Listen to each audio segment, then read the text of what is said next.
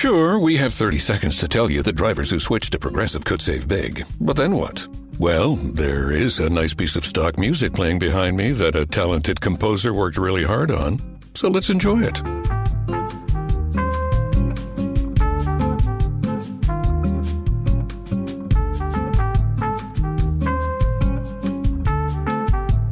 Wow, almost overshadows the saving big when you switch to Progressive part. Progressive Casualty Insurance Company and Affiliates. If you plan to study medicine, apply for the U.S. Army's Health Professions Scholarship Program and launch yourself into a medical career like no other. It offers full tuition and the support of one of the largest, most advanced healthcare networks in the world. A career of innovative medicine without a lifetime of debt. That's the Army difference. Learn more at goarmy.com/tuition paid.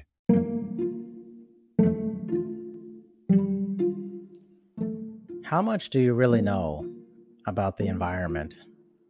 Well, and specifically, how much do you really know about like wildlife and how people relate to wildlife and the environment and ecosystems, and how introducing certain animals drastically creates a different ecosystem? I mean, there's a lot going on there. I know a little bit, but certainly don't know a lot. And that's why I'm having this conversation today with Dr. Stephanie Schuttler. And Stephanie's a wildlife biologist. I got to tell you, I don't know anybody who's a wildlife biologist. So as soon as I came across her profile, I was like, I have to talk to this person, get an idea of what's going on in the wildlife community, and really gain knowledge and become better versed in it so we can make some changes that needs to happen. So I had a great time in the conversation I had with Stephanie, and I think you guys will certainly hear that. So without further ado, Dr. Stephanie Schuttler.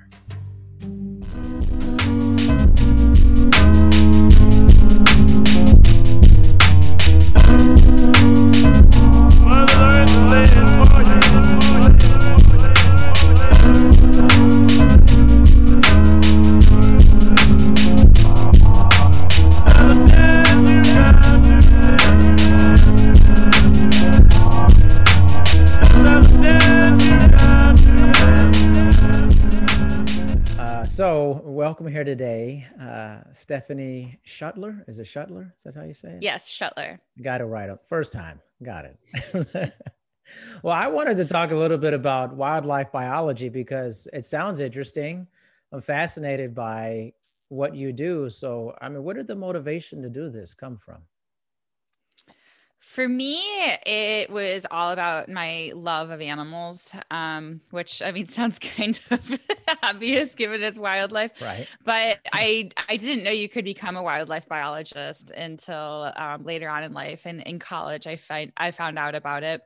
And actually, when I thought about scientists, I thought about Jane Goodall. She was really the only scientist I know. I know a lot of people think of like scientists in lab coats and stuff like that, but I thought of Jane Goodall, who went to Tanzania to study chimpanzees. And I love nature and I loved animals, but I was not as outdoorsy as that. My family wasn't. We would take this annual trip to Allegheny State Park. And our version of camping was staying at hotels, but we would be like close to the park. So it felt very rural and everything. So when I thought about wildlife biology, I didn't even know it was a career option. I thought you just had to be like Jane Goodall and go out there and do it. And I was like, that doesn't seem like a real job. Yeah.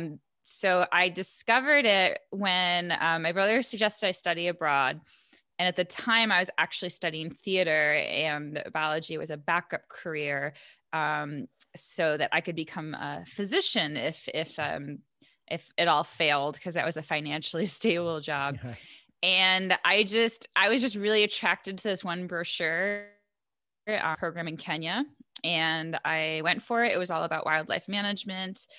And yeah, I just decided, or I learned that you could do all these different positions in the United States and elsewhere, and you could still do research in Africa. You didn't have to live there. So that's when I decided to do it. And I already loved animals. But yeah, I'd say for me, it was like my love of animals. But I would say people are really driven by two things. They're usually driven by like a species or a group of species, or they're driven by scientific questions. Like they have to figure out answers to things. And then probably a third reason is conservation as well. I was just deeply affected by conservation as a child. I grew up in the 80s and 90s, and like in the 90s, there was a big environmental movement, so that hit me hard. So I'm not as like, I am a scientist. I'm definitely a scientist, but I'm not as driven as much by the science side as I am about like the applied side to help wildlife. Yeah, it's I find that fascinating, and I'm going to get to the fancy scientists. We're going to get to the, I love that name, by the way. I think it's great. Good. What is something you think would be surprising for people to know about what you do in your work? Well, the surprising answer is probably really boring. But I think most people, when they think about wildlife biologists, they think you're like constantly in the field and you're constantly like touching animals or like, I don't know, bottle feeding animals and stuff like that. It's like a commercial or something. So that's more like rehabilitation work or zookeeping. And even modern zoos, they want to have a distance between them and the animals. It's becoming less and less hands off and more no contact, because they want to keep the animals more natural and more wild, at least the good zoos. So if you probably seen Tiger King. So Joe Exotic Zoo is not a good zoo. Anytime where you can handle cubs, it's not a good zoo. We can talk about that too. Yeah. So a big part of my job is actually, especially post PhD, is writing papers, reading other scientific papers, and analyzing data. So a lot of indoor work. And as technology improves, we don't have to go to the field as much. So we have like sensors, like I worked with camera traps. So you put them on the tree and they take pictures of animals as they walk by. And before, so that was only a couple of decades ago where we didn't have camera traps. You know, scientists would have to go to the forest or wherever. And if they couldn't see the animals, like there's so many animals that are difficult to see. Not all the animals are out in the open, like deer or squirrels. You had to like study them like through other signs, like indirect signs, like scat or markings or things like that. So a lot of my work is actually indoors. I don't handle animals ever for my job, and usually when wildlife biologists do, it's like I said, it's a small part, unless maybe if you're, I guess birders can do it a lot sometimes, and amphibians and reptiles. But even if you're doing something like where you attach a tracker to a mammal, you're just not doing it that much because you're tracking so few mammals. The trackers are expensive, and it's expensive to actually attach it because you have to have vets with you and anesthetize them. Well, it depends on the animal. Right. And then the trackers last a really long time too. So you just, and they're satellite now. So you can just sit in your office and get the locations of the animal from nice in your office. Whereas before, like I said, you had to go to the field with these big antenna. I spend a lot of time indoors. That's probably that's the most surprising, but not fun answer. Well, it's like one of those fields, I think, where like you're swept up by what you saw in a movie or something. Yeah. And you're like, oh, I bet Stephanie's out there in the rainforest touching gorillas or something. It's just like take a closer look. It's like a thing. Yeah. I did get to do cool field things. Like for my PhD, I studied forest elephants. So I definitely, those are animals that you can see in certain places. They're difficult to see in most of the range, but yeah, I did study them and watched them. But the last 7 years, all of my I did do some field work, but not very much. Most I worked with camera traps, and most were actually set up by volunteers. So I was looking at animals, but the pictures of them, and Right. I think that's really fun because you just get to see them in a way that they're guards down. They're just doing what they do.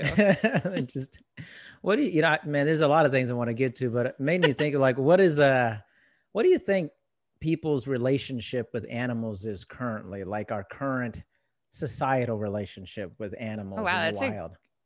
that's a great question.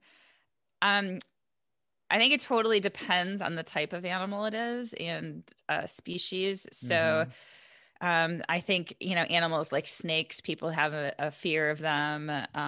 Or there's certain animals we don't like we find disgusting, like cockroaches, Yeah. or I just think about like all the animals we want to exterminate around our house. I think the biggest problem that we have right now, or a relationship right now, is very disconnected. And one of the reasons in my career, I recently switched more to doing science communication through my website and YouTube channel, because I want to reestablish that connection. And that's really what's important for people to have conservation attitudes and behaviors. That's what research shows. So, so kids, especially going out into nature and seeing animals, then they become emotionally connected to them and other animals. And then they start to care. So right now, and I'm guilty of this too, we're spending a lot of time indoors. And it's kind of like the animals are over there, and especially if you go to a zoo, like you really see that, oh, the animals are over there, and there's no animals around me. But in reality, I mean, they're everywhere. And I mean, wildlife, in terms of wildlife biology, usually refers to land animals and non-insect animals. But the term wildlife in general really means any animal, and some people even consider plants and fungi wildlife. So yeah, I guess we think it's over there, but it actually is mixed in with all of us. And there's some species that are coming closer to us that have, like coyotes live in downtown Chicago. And that's a pretty new phenomenon. I didn't know that. Within the past several decades. In Mumbai, leopards live in the city of Mumbai. So some animals have made a comeback. And yeah, there's birds always all around us. In New York City, I'm sure you have, squirrels and pigeons. It might not be like the most exciting animal, but you have animals all around you no matter where you live. It's funny is I live in Blaine, Washington, right on the border of Canada. And I guess it's like a very famous migratory pattern place for birds. Like we have the craziest birds here. We have I see eagles every day. It's constant. It's it's like normal here. Blue herons, all that stuff. And then we've tried to teach my daughter about that, we're seeing, the majesty of a bird. And it's funny you mentioned like some people think about plants as being wildlife. I never thought of that. Like, where does that come from? It's a newer thing. Because people are just so specious, even scientists. So I just mean like they have a preference for certain species. Yeah. So like when you think of conservation, you think of elephants, tigers, and there's mixed research to show that like if you fundraise for a tiger, will it benefit all the other animals in the habitat? But or sorry, if you do management for a tiger, if you fundraise, you can absolutely use that money to pay for other animals. But I think like they just want to change the narrative that all beings play an important role. And the whole circle of life thing with the Lion King, you kick out one Simba.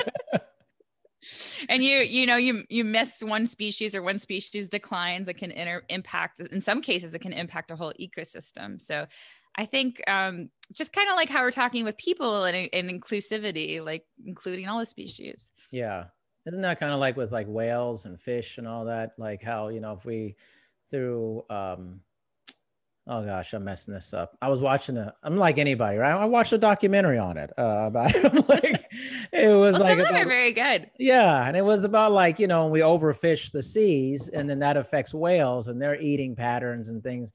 It feels like Yeah, we're starting to like understand this more. Like, hey, these are this thing triggers the next thing. It's like dominoes.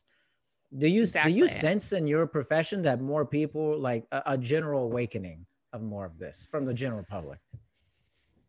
It's so hard to tell because most of my experience when I talk about my research is like giving a talk I worked at a museum. So our museum was free. So it actually was probably more representative of the general public than other museums because you might be selecting for people who are already interested in nature and wildlife. They're willing to pay the admission.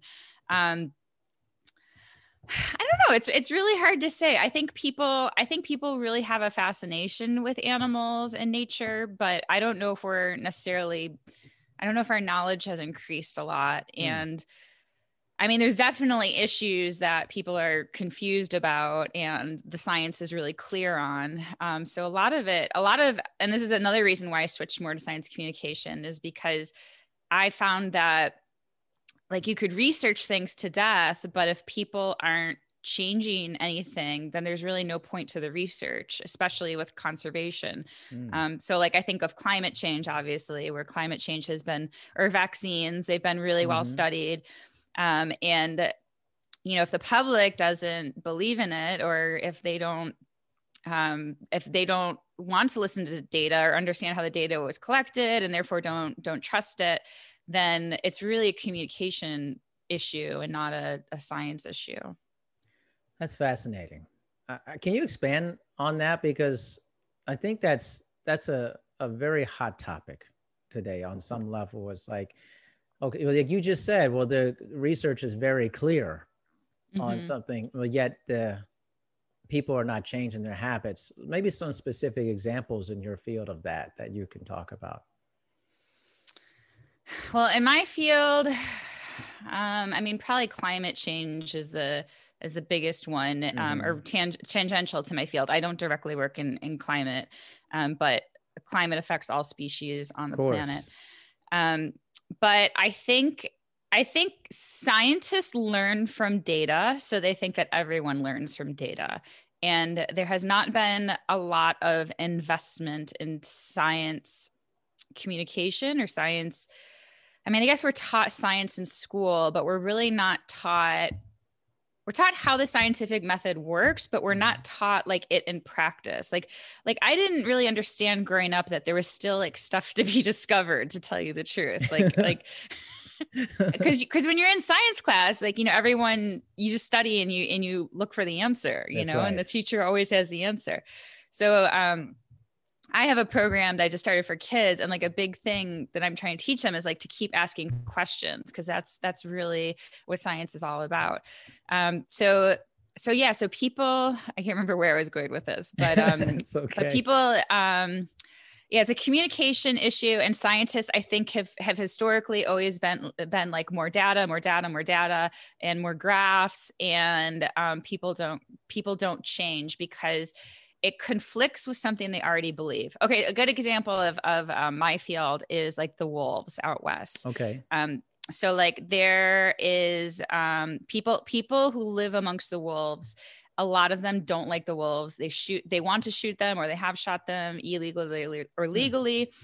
And in many of these cases, or in Yellowstone in particular, the wolves were reintroduced. So they hadn't been there for a while, and then people had to get used to them. And of course, they don't stay in the park. They go outside the park.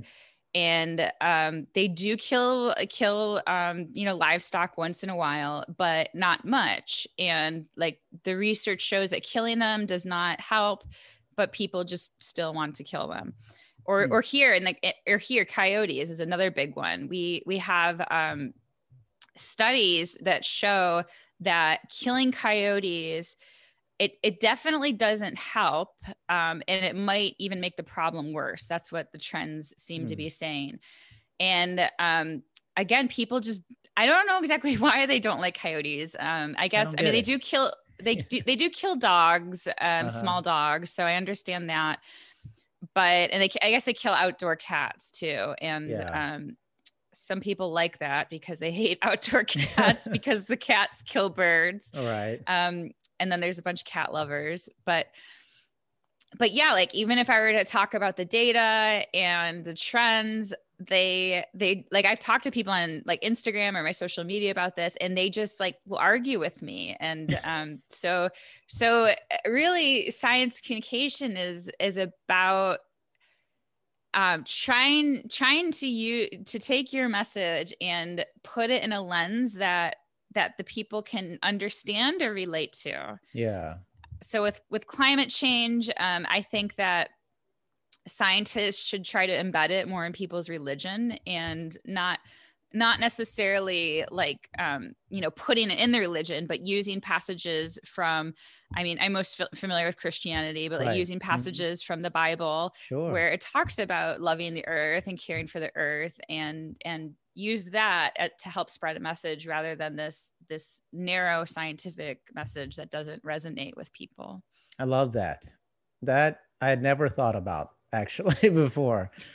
Well, because do you think there's like, for scientists in general, you're living in this world of deeply embedded scientific knowledge.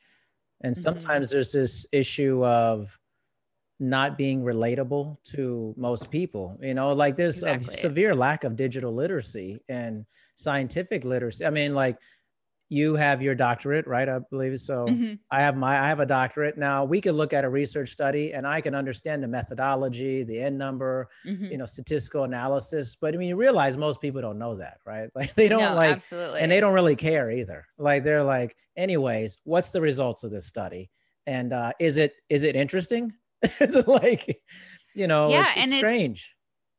Yeah. And I was on another podcast where they were talking about like, how can someone look at a study and know if it's like solid or not? And I mean, that's hard even for me. Like if I were to if there was a study saying that like blueberries reduce your risk of cancer, and I were to look at that study, I could read the methods and understand them, but I'm not necessarily familiar if that's like the best method in that field. Like you really have to be on top of your research and know like what good sample sizes are for that field. But yeah, it's complicated. And then also journals too, like, there's better journals and worse journals. What's your doctorate in? It's in sports education leadership with an emphasis in behavior modification. This is long-winded. Behavior modification in sports and exercise settings. So it's really just human behavior, understanding how people behave, but in particularly why people exercise, why they don't exercise, and defining what exercise is and isn't, and then really getting to the origin biologically of why people feel like they don't want to exercise. So I've been on a lot of podcasts talking about that and kind of the anthropological and biological kind of history of why humans just don't like to exercise. And so it's been very interesting conversation. It's not fun. And it's biologically is not something we really, speaking of conservation, kind of funny. Like when you said conservation, I'm like, man, I think of conservation so differently, like when that word, because I think of like exercise conservation and the history of humans. We've conserved our calories for hunter and gathering, tubing, reproduction. And so what we currently do is so foreign to us. Somebody runs on a treadmill, exercising for the purpose of health, like structured, is foreign to our biology. So it makes sense you shouldn't like it because it's not natural. Biologically, it's the opposite of what we've been doing forever, type of thing. Yeah. And I think of that word conservation. I'm kind of curious about that word. I've heard it so much, but what does that actually mean and what you're doing? Because I don't know if people know, honestly, really. Oh, geez. You ask really good questions. I would say it is a debatable term, and I think it's changed with time. But I think historically with conservation, people had more of like a preservation type of attitude. So like like the United States is big on national parks. And I think they were the first to make national parks, but like create a national park, separate humans from it. So yes, we can visit national parks, but nobody lives in them. And, you know, even taking people out of national parks, which has, you know, huge implications for indigenous communities. And I mean, this still happens today. There's national parks that were declared not so long ago. But I think, yeah, more of that like hands off, like keep everything natural. But I think now, well, we can't just have animals in protected areas. They need different animals need different requirements. So some are just not big enough for animals. And like you mentioned, migratory birds, they're going to need, you know, parks down a whole coast and across 2 continents. Wow. And you can't always do that. So I think the more the term now, I think more has to do with like, I guess it's still preserving as many species and as much biodiversity as possible. But I do think there is more of a human integration and less of a need to separate the two.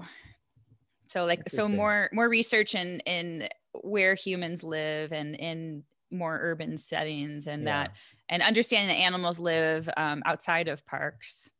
Right. I mean, you know, you had mentioned about animals are living, I mean, you know, in Chicago, there's animals and things like that. Like, do you think that this is a product of a lot of deforestation and things of that nature? I'm trying to understand this myself. Like, we're living closer and closer to animals. What are the implications of that? Totally depends on the species. But I mean, so development in general is bad. It will kill species no matter what. But that being said, you can develop in a way to minimize that. So like Vancouver does a really great job of being a green city. They incorporate a lot of parks that are more natural. I think their goal is to become like the greenest city in the world. Oh, I didn't know that. Yeah. And what was your question again? I'm sorry. Let's make sure you thought after that. No, like what's the impact? What was the impact? Oh yeah. What's the impact?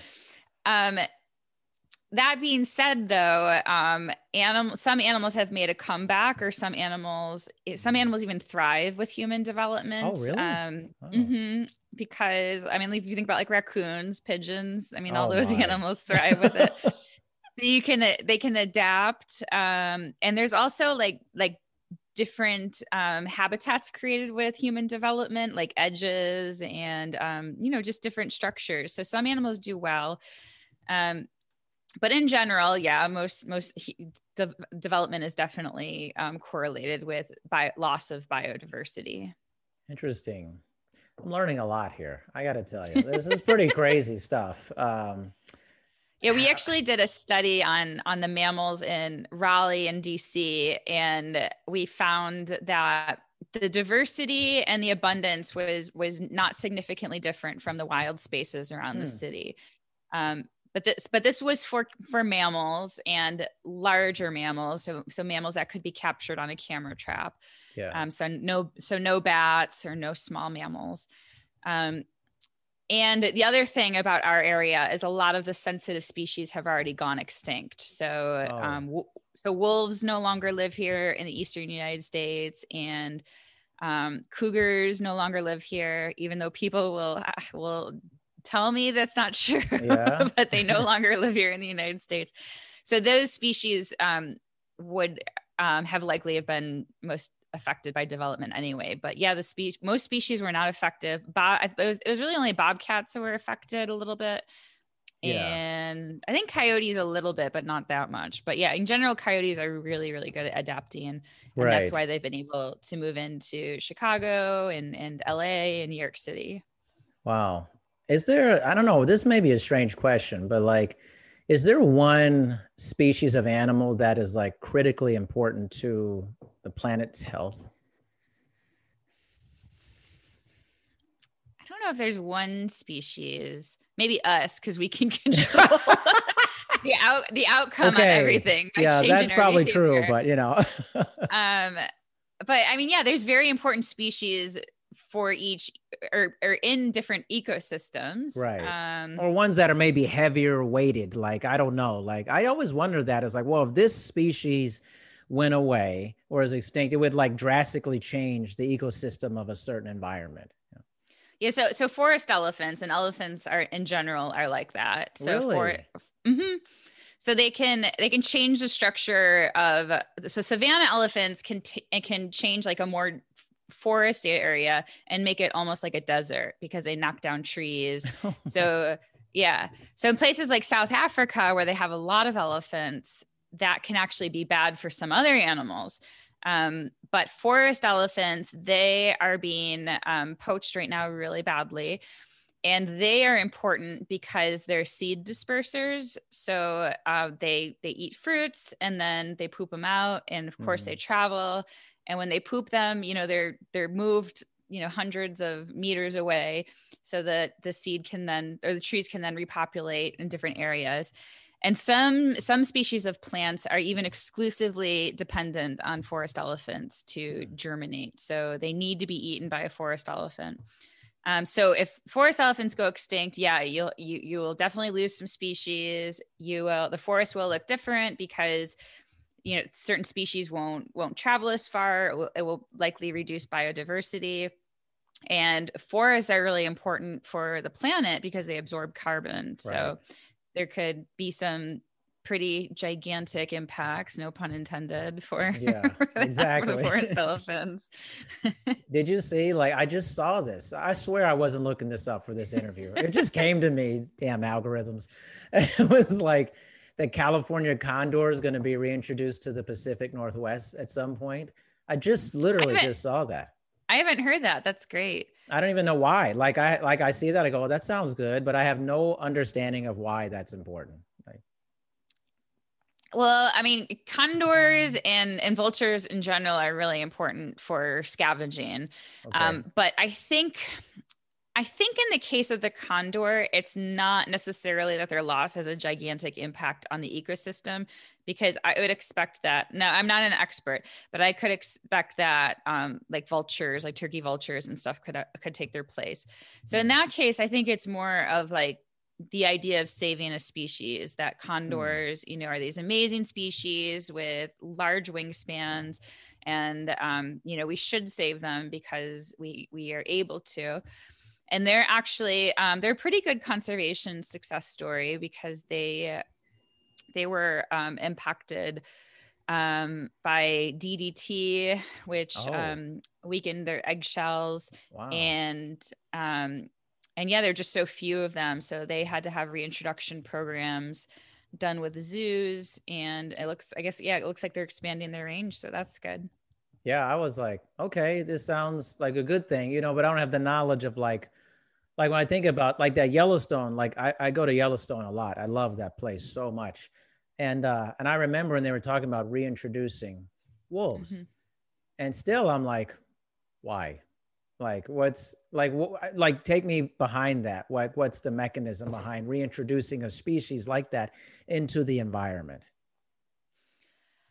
So again, there's different motivations. I think some people were like, wolves used to be here. We should bring them back because it's like the right thing to do.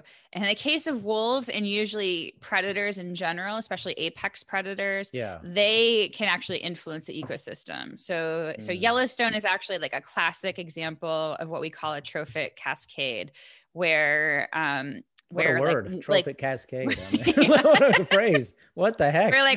Well, it's like one animal will have a big impact on other ones. Oh, okay. So with wolves, even the presence of a wolf will change the behavior of elk in the park, their main prey. So even if a wolf never eats an elk or preys upon an elk, the elk will act differently. They won't be so bold. They won't go into like, the fields and just eat calmly. They know wolves are around. And so this allows different plants to come back. And then that has different implications on other wildlife, like the beavers, and they could create dams. So there's this video called, I actually didn't know about until recently, which is terrible. But somebody was like, I read something about coyotes changing rivers. And I was like, what? Wait a minute. But the video is called Wolves Change Rivers, because the cascading effects all eventually, like the beavers changing the dams, they actually affects the course of the river. Whoa. So it's basically about like what would have a big impact in bringing things back the way they used to be. I see.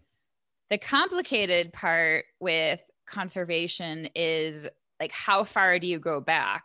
That's a good question, and something that people debate, because things are changing all the time. Like if you actually think, or, some people argue that people were part of the cause, at least, for killing mammoths and mastodons. So so some scientists actually have the idea, like, should we bring elephants over into North America? And they are not the exact same thing as mammoths or mastodons, but their foraging behavior and like just the fact that they're big and trampling and stuff, it actually affects all the soil and the plants. Or bison are another big one. The Midwest and West has changed a lot because of the loss of bison. So I think usually people think about like big players in terms of ecosystem impact. They have to think about the public too. Like, what is the public willing to support? Like wolves. In Colorado, it just passed, but I think by the thinnest of margins, it was like, 50-49 in favor of wolves.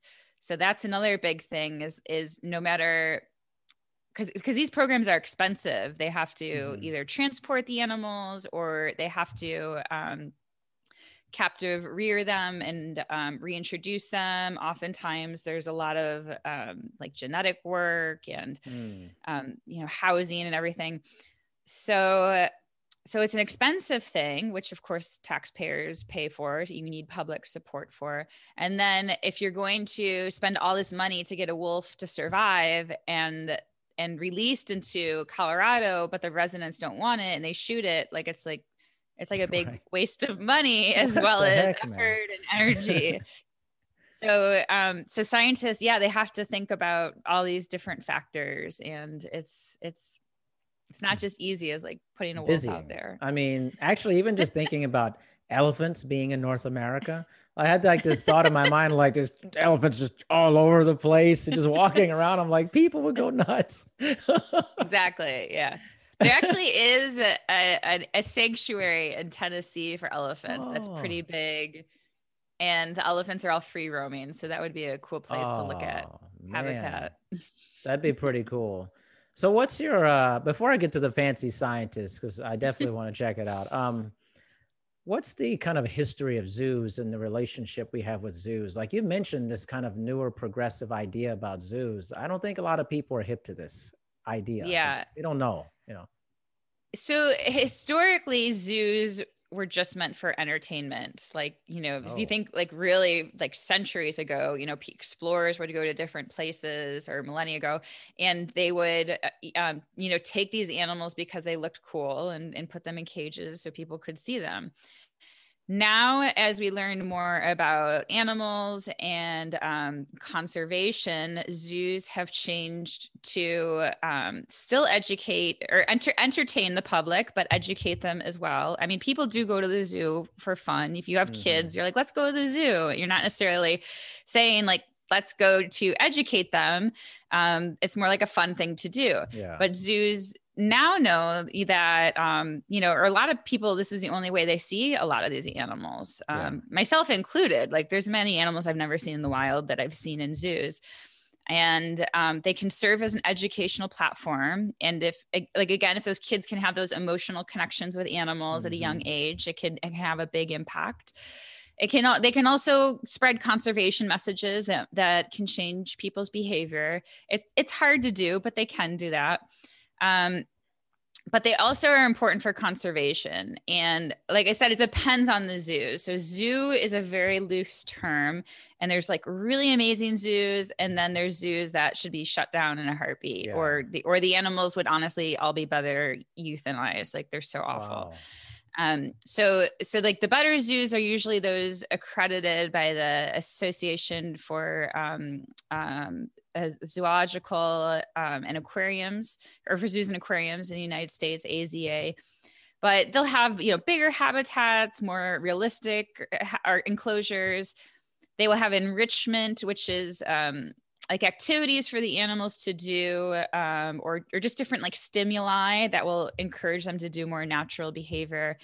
And then the roles that zoos play for conservation is like when you're talking about the condor program, they had to captive raise all those chicks, and you do that through a zoo. So there's a lot of species that people don't know about that are endangered and are little, and some of them might not even be like shown to the public. Like they might be like little frogs or insects, and zoos are really important for breeding those and then reintroducing them to the wild. There is also populations or species out there that are very vulnerable to extinction. So like in Colombia, there's a species of monkey. They're only found there. They're critically endangered. And I don't know, like say like a major catastrophe happened in Colombia, then that species would go extinct. Zoos could be a reservoir of that species. And across zoos, you have enough genetic material that you could breed the species and then reintroduce them into the wild. But those are the main purposes of zoos. But really, anytime you're going to a zoo and it's like just cages, or you can touch the animals, that's a big red flag too.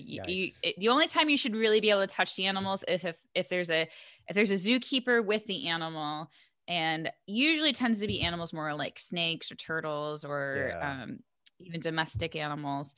But yeah, like the Tiger King thing where you get to pet the cubs and stuff, that is a big red flag that it's bad for the animals. I mean, what a mess.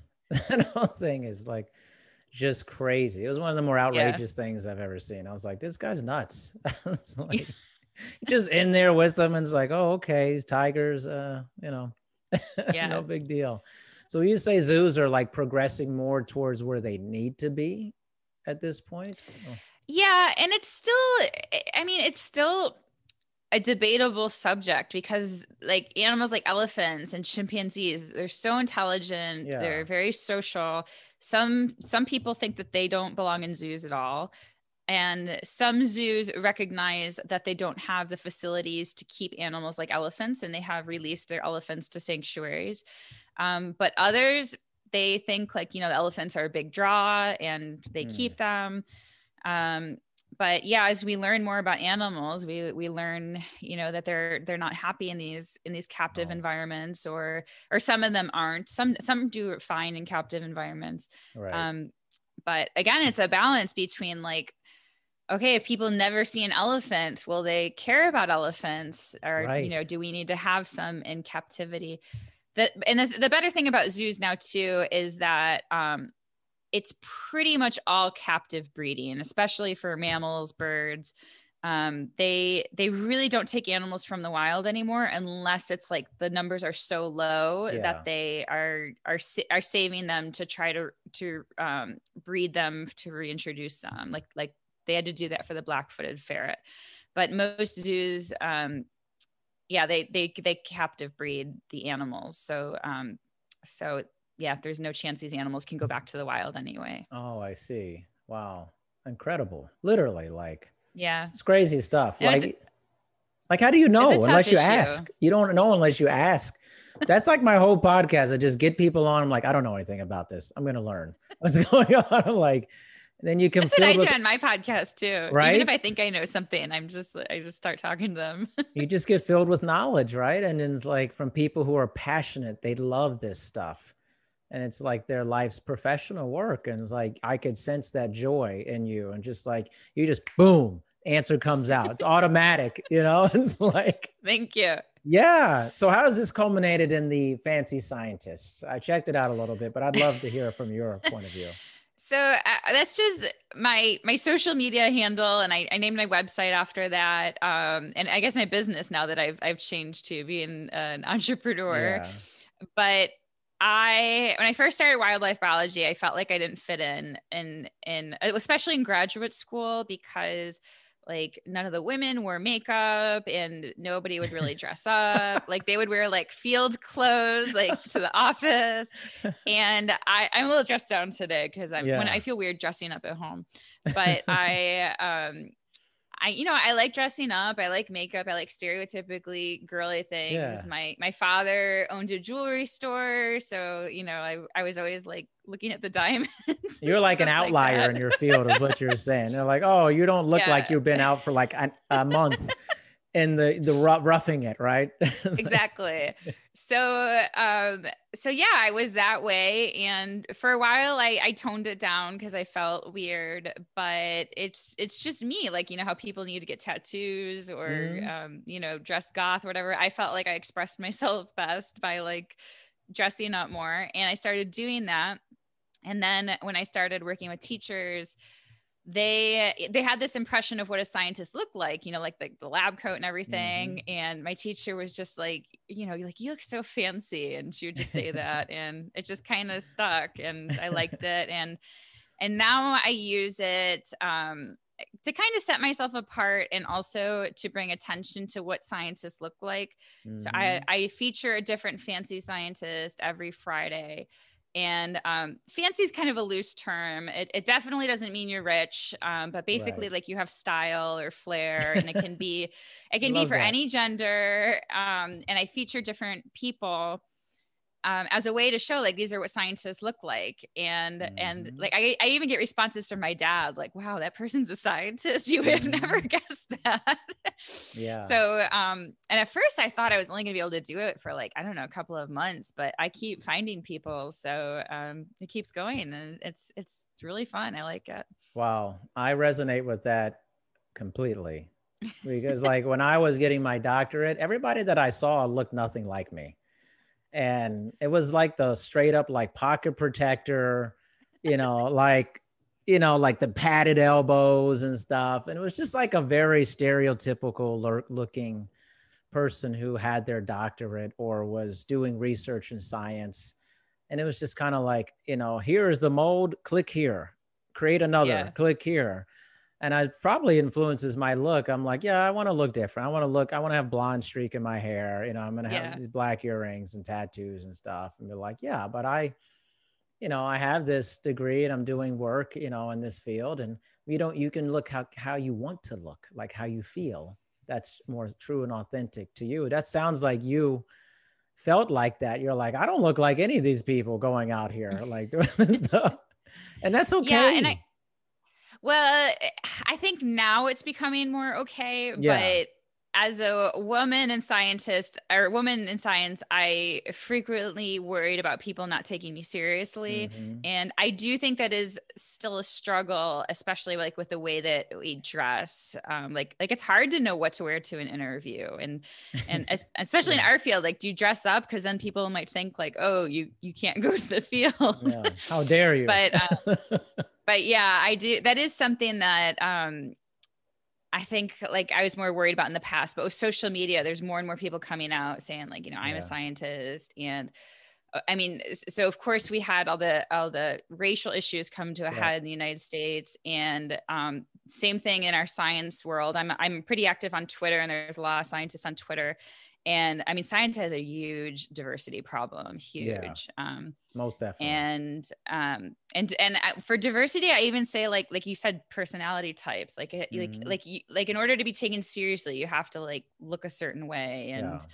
And there's still that prejudice. Or it's like somebody stereotypically is just like so serious all the time. And it's like, take my research very seriously, or like socially awkward, you couldn't see that person is a typical academic person, and academia has had kind of all these controversies throughout the years of, being in academia, but not actually working in the field.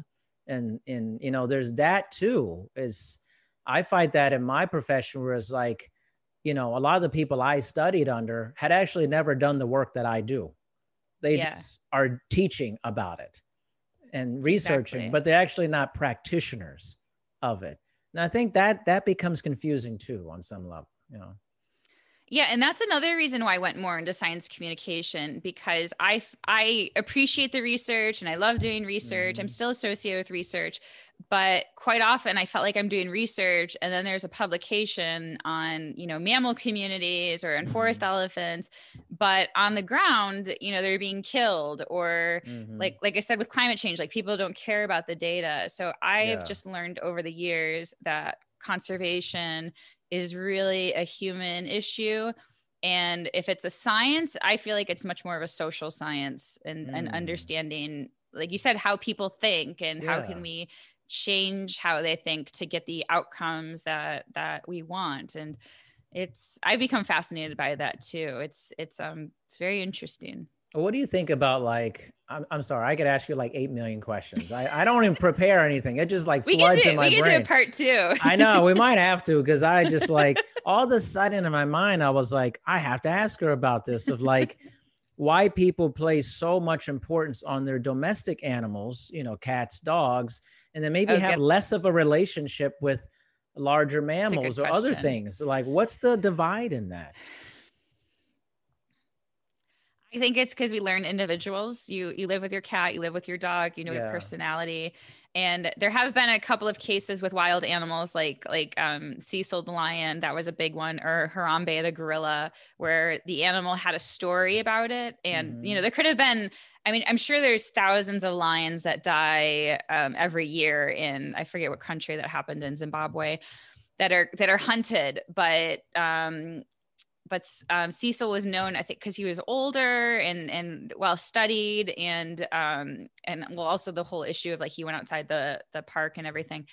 But people can like really attach to individuals, and even more than wild and domestic. I struggle with this too. With our domestic animals, we prefer certain domestic animals over other ones. So like if you think about your pets, like I feed my pets pet food, and that's essentially other domestic animals like cows and chickens. And unless you're buying your food, and this ties into wellness as well, unless you're buying food from like sustainable farms that are more humane, those animals are not treated well. So I think it's just about knowing individuals and about knowing the species as well. If we grew up living with pigs, and the messages you're taught too. People who do grow up with pigs are taught usually that that's food. And so it's culture and what we learn. But I do think people are a little too crazy with their pets nowadays. I have pets and I love them, but like some people, it's like, man, oh my gosh, you put a lot of work into your pet. I actually think it's crazier than ever, because when I was growing up in the 80s, like, people had dogs and stuff and cats, but it was like a very cavalier thing. It was like, oh yeah, I got a dog, and now like the amount of people who are like strolling their little dog in a stroller or traveling with their pet, it's like explosive. And I'm like, I know, what happened to pets? One of my blogger friends is making a dog cookbook, and but like, and some of the recipes she was saying, like they sounded like I could eat them, and I was like, are there any recipes that like the humans can eat as well? And there were ones like where you could make and your pet could eat. So yeah, I do love my pets and I take really good care of them. And I've always, we've always had animals inside our house and sleeping on our beds and stuff. But I do think people need to put it more in perspective, and I don't know, but it's also what brings you joy too. It's a wildlife biologist going a little much with the pets here. Like we got dog cookbooks coming out. I mean, it's kind of nutty. It's more that like I would rather see, there's so much money spent in the pet industry. I would rather see like money from people dressing up their dogs, like rather that money go to like a shelter or something. I think that's what bothers me more. You can cook for your pets, that's fine, but but I do agree. It's this, or like, why don't you let your dog walk? I agree. The stroller. Yeah. Why? You know how many times I see that? Like I'm walking, I'm like, oh, I'm by the beach. I'm in, like somebody comes strolling with their little dog in the stroller. I'm like, that dog can walk. Why can't it like just like no exercise for the dog? Like, Yeah, I know that's it's weird. like maybe the desire to want to like nurture something. And you know, people start treating their pets like their children, like they birthed them. And I always think that's really strange, honestly. Yeah, I definitely like, I sometimes call myself like a fur mom jokingly, but not that often because now pets are taken so seriously. But yeah, or like, I don't know, like I'll be around with friends and they'll show pictures of their pets, like they're the kids and stuff. It's like, okay.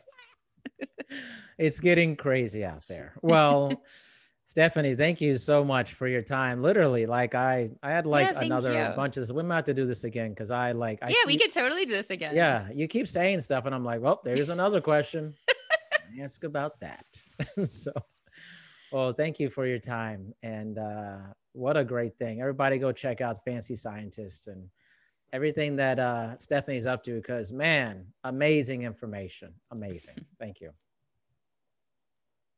When it's time for an adventure on the open highway, one quick call to American Family Insurance gets you headed in the right direction. Our travel peace of mind package is there if you encounter a bump in the road. From roadside assistance to rental car coverage, we have you covered. Find a local agent or get a quote at amfam.com. American Family Insurance. American Family Mutual Insurance Company, SI, and its operating companies, 6000 American Parkway, Madison, Wisconsin. Any workout, any mood, anytime. That's what the Peloton Tread is all about. From interval runs that motivate you to go the extra mile, power walks that work up a sweat, rolling hill hikes for you to enjoy, and full body boot camps to hit your goals. Plus thousands of workouts that go beyond the tread. Strength programs, core classes, yoga, Pilates, and even boxing. Everything you need on and off the Peloton Tread. Experience it all for yourself with a 30-day home trial. Learn more at onepeloton.com.